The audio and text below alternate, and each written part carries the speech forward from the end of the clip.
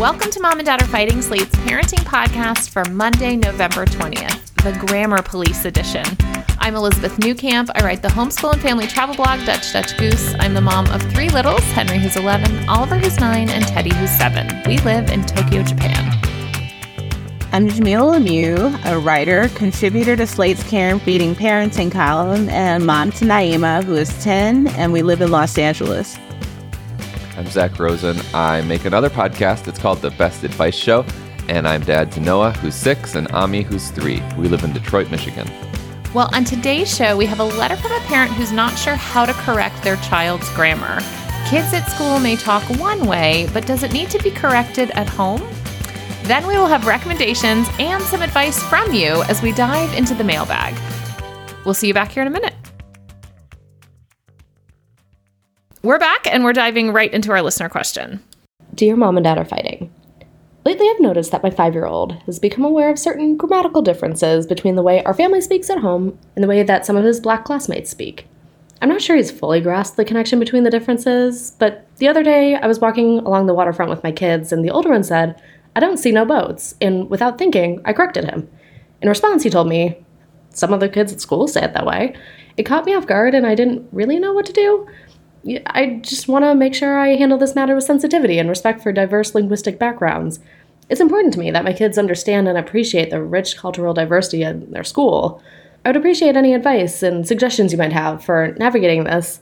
How can I encourage him to embrace linguistic diversity but also maintain a strong foundation in the grammar rules that we use at home? Sincerely, Lexicon Enigma. I love this question. The idea of a little white kid coming home and saying, "I don't see no boats." It's so funny to me. I'm sorry. I think that, your child is very young, so he's going to have a difficult time grasping this. But what you can explain to him is that different communities and different groups of people have different ways of talking, and that African Americans have their own way of speaking. It comes from many of us coming from the South, and, it may sound a little bit different than what you're used to hearing, but there's nothing wrong with it. It's a valid way of talking. It's okay to talk that way, but that's not your community. That's not where you're coming from. And so it's important that you continue to speak in the way that your parents and your teacher instruct you in speaking, and if they stay at this school long enough and they pick up some of those things naturally, that's one thing, but there still should be this conversation now while they're still young about respecting the differences between communities and, recognizing that something is different than what you may know, but that doesn't mean it's bad or wrong. It's just different. Jamil, can I ask you a question? I'm sorry. Mm-hmm. Do you think that they should be, correcting them? Because that to me is, what stuck out. And I guess, would I correct it, or would I just repeat it back in the sentence the way that I would say it and hope for self-correction? So I completely agree with you that there needs to be a conversation because the child is clearly asking, right? Yeah. And I think one of the things is to say there are just different ways of speaking and they're both fine. But do you think they need to be correcting it, or you think it's okay to let them, because they're 5, say these things and it will self-correct as long as you, the parent, are not adopting it? Or they should say no, in our home we say X. I like what you said about just repeating it the way you would normally say it, so if he says, "I don't see no boats," you say, "Oh, you don't see any boats?" And just leaving it there. Because my hesitancy with saying to them, "But we say it this way," is that somehow that placed a value judgment. There's Do you know what I mean? Yeah. Well, in our family, we say it this way. That there's inherently this idea that what you just said was wrong. This is a head scratcher. I was definitely wondering, I think if it's if it persists and becomes more than "I don't see no boats," I think that maybe, honestly, I don't feel qualified to talk about it. But I did have that same question. does correcting inherently place a value judgment? I mean, I think like if you watch enough TV cartoons, there are certainly characters on TV that speak with a variety of English dialects, showcasing where they're from. And I'm not just talking, Peppa Pig. And kids pick that stuff up. They like to say those things. Yep. I feel like this becomes tricky because of like our relationship with race in this country. And like and because I think for so long this was viewed as like the wrong way to speak. And so to me, there's this sensitivity of like, well, I don't want to convey that. But I also don't want to be disrespectful in that we're adopting a language that is not ours, that is not part of our community, right? And I guess my thought is that will eventually correct itself as they become deeper part of a community. But that as a parent, what they can do is not assign any judgment to it, particularly because the child is noticing, right? And so I think having that conversation, like Jamila said, is important to say, to explicitly say there's nothing wrong with this. This is a language, a dialect, and it has its own set of rules. And then kind of leaving it at that and then repeating back the things in the way that you would say them. If he's going to be in constant conversation with these kids, it's only natural that he would pick up some of these things. And what the parent has to remember is that they're still learning grammar at school. So they'll still be taught, the quote unquote proper way. I do really appreciate the question, though. I think it's a really good, sensitive question.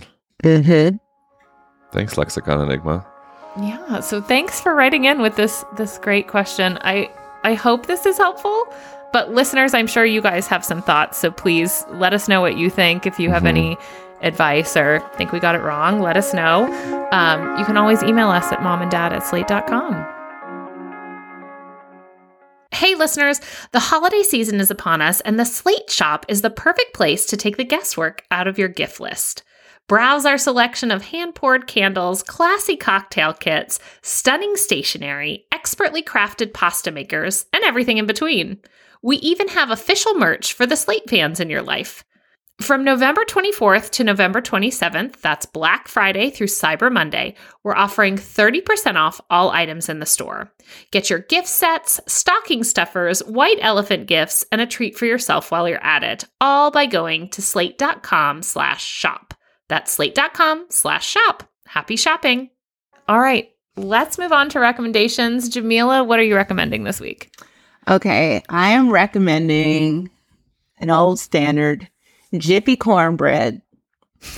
Oh, yes. Jiffy cornbread is so good. It's the best. I made some last week. I kind of messed it up because I took it out the oven too fast because I doubled I made 2 boxes because a box of Jiffy cornbread only has technically 3 servings, which I never realized because it always lasts a little longer than that. It's one serving for me. But I topped it with a little honey butter. I just mixed some butter and some honey, and it was incredible. So as the holidays are coming up, if you're a cornbread person, if you're not a cornbread person, give Jiffy a try. It's really good. Do you add milk or water? Milk. Hell yeah.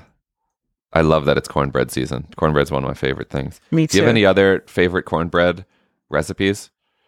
Once this was a long time ago, but I remember putting cheddar cheese in cornbread. And maybe I did it with a can of corn too. And it was very, very good. I was going to say, are you fans of the corn in the cornbread? I like corn in the cornbread. Yeah, me too. I remember last year for Thanksgiving, I made this really good Edna Lewis cornbread. I'll try to find it. I made it for Thanksgiving. I think it was her like famous Southern cornbread, but cornbread, one of the greats I'm jealous. For this holiday season. You're not finding Jiffy cornbread mix in Tokyo? Jiffy cornbread here. Zach, what are you recommending? In the wake of our question from Lexicon Enigma, I wanted to share this great lesson that Noah taught me earlier this week. We were listening to Earth, Wind, and Fire's seminal song September, and then she started singing her own version of it. And I'm like, wait, what, Noah? What are you saying? And she learned this cover version of September, she learned from her teacher, Miss Allison, about what a proper noun is. And I actually recorded her singing this version of September. Proper nouns, say till you remember. Proper nouns, like August and September. Proper nouns, always need an uppercase. That's how it is. I mean, Everything about that is perfect. I So was like, oh my cute. God, I cannot believe how great this is. I was just couldn't have been happier to be on the receiving end of that proper noun lesson. So if in case you didn't hear the lyrics, it's proper nouns, say so you remember. Proper nouns like August and September. Proper nouns always need an uppercase. I mean, that's the whole lesson. That's awesome. Yeah. Oh my Elizabeth? gosh. What are you recommending? I brought a visual aid to this audio medium so you can help me describe Great. what I'm Okay. recommending. I cannot believe I've not recommended these before. I have a child. I think I've told you. Someone always throws up on our trips. Yep. Um, Same. These glasses, these are car sickness glasses. We've linked to them. They look so ridiculous. They're perfect circles. They kind of look like Waldo's glasses if they were white frames. Yeah. But there's 4 circles instead of 2. So 4 frames. So the 2 front frames, and then there's 2 peripheral frames, all the same perfect circle. With what is that? Like a It's a blue liquid. gel inside? It's a blue liquid. And as you move, the liquid moves. Which and is so guys, this blue liquid? it's is in like is an in a inner smaller circle. Yeah, an inner circle. Wow. Wow. Okay. And because it's like on the side, the kids wear these. They look Can you put them on, please? completely ridiculous. Here you go. They fit over glasses. These are the children's version. They make adult versions. So they're Oh my very God, small those on are my really face right cute. now. They look completely ridiculous. When the kids wear them, they don't throw up. We've worn them on boats. Do we understand why? Yes, because okay, we know this because of course Theodore would not wear them until we demonstrated how they work. Motion sickness is just your brain being confused by what is happening with your eyes and what it's feeling in your ears, in the little part. Someone's going to write in because this is not right. But your brain like doesn't know what to do, so it starts to feel it's like something is wrong. We are sick. We have to expel everything from the body because we are sick. The what our eyes are seeing does not match what our ears are feeling. This lets your eyes see what the liquid in your ear is feeling. It is so great, and I forgot how great they were until I forgot them. And we were driving, and Teddy got sick. So, guys, these car sickness glasses are great. I have an adult pair for me because I don't do well on very windy roads. They're great. They are so great. How much? They're like $7.99 on Amazon. What a deal. And Amazing. I've heard, we've never worn them on a plane. We have worn them on boats and they worked. And we've heard like Wow. if you get any kind of motion sickness on the plane, they Wow. can also help. That's incredible. Great recommendation. Get yourself, I'm so glad I brought them because Zach, your description was so much better than They're really fun. like one of these two will describe this better than me. All right. Well, before we go, we wanted to share some of the amazing notes and letters that you all have been sending us. Yes. First, we have a note about baby-proofing the house, especially when the child is on the move. Katie said that they actually hired a baby-proofing service because they were intimidated by the prospect of drilling, finding wall studs, anchoring shelving units correctly, all while the baby was around. They highly recommend spending some money on peace of mind. Yes. If you can afford to outsource, do it. Agreed. Yeah, no, that sounds great. We never baby-proofed anything just out of sheer laziness and ineptitude.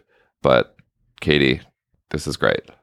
Yeah, Jamil and I both sort of agreed that overgoing on the baby proofing, but there are things like anchoring dressers that have to happen. Yeah. There's just too much danger, I think, in not having large furniture anchored to the wall. You're right. You're absolutely right.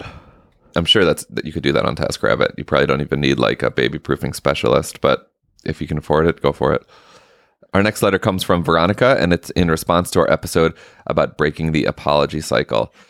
Veronica said she was an adult who can't stop apologizing. And while she's struggling to stop, her girls never apologize. She remembers saying sorry after her oldest bumped her head on something. And the 4 or 5-year-old turned to her mother and said, "Why are you saying sorry? You didn't do anything." See, we're doing better. We're doing better. Way to go. I hope she feels good about her parenting. Because even at 4 or 5, her child knew, well, you didn't do anything. I love that. I wonder if Veronica's from the Midwest, because I relate in that I think in the Midwest, we apologize way too much. Yeah. Oh, yeah. Jamila and I both admitted to, on this episode, to just like apologizing for things. Constantly apologizing. And have you figured out a way to unlearn do it here? That I'm trying. I have made like an effort to try not to apologize when I read something wrong. Like, it's okay. Yeah. It's so hard though. You just set us back 3 seconds, Elizabeth. What the hell? I know. And now I'm going to do another 3 by apologizing. Our next letter comes from the episode entitled "My Partner's Parenting is Stuck in the 90s." A developmental psychologist who researches parenting and parents. Sorry. A developmental psychologist do not apologize. Do not apologize. Zach's our accountability partner. That's our accountability partner. Mm-hmm. A developmental psychologist who researches parenting and parents' well-being says she and her partner actually have a similar fight to the original letter. The fight being, of course, like one parent doing all the parenting research while the other one refuses. The developmental psychologist and her spouse got into a fight about this episode. Could that be more meta? She wanted him to listen so they could discuss, but he didn't want to because it wasn't something he's interested in. Well, interestingly, the psychologist says that the responsibility of parenting research falls disproportionately on mothers in mixed-sex couples, and there's a false assumption that mothers research because they're interested in it or that they're good at it. Doing the work and even conveying the work to their partners all falls under this uneven division of mental labor. They finish the letter by saying, acknowledgement doesn't always make things better, but it is nice to have the inequality noticed and to be actively working towards a solution. Finally, we want to wrap up today by noting how many kind notes came in for Zach when he talked about losing his dear friend, Sam Wall. In addition to a couple emails that came in, I got a couple DMs on Instagram from people who themselves have somehow survived a tragedy in their lives. And it's really one of the things that gives me hope, that helps me grieve. I so appreciate you all. Just like thinking about me and giving me some advice, and it's such an amazing community we have here. I'm really grateful for you all. So just thank you. Thank you all so much for writing in. We truly always love hearing from you. So please keep the letters, DMs, whatever coming. We love them. You can reach us at momanddad@slate.com, and that's our show. Please subscribe, leave a rating and review, and tell your friends. This episode of Mom and Dad Are Fighting is produced by Rosemary Belson and Mara Curry. Alicia Montgomery is the VP of Slate Audio. For Jamila Lemieux and Zach Rosen, I'm Elizabeth Newcamp. Thanks for listening.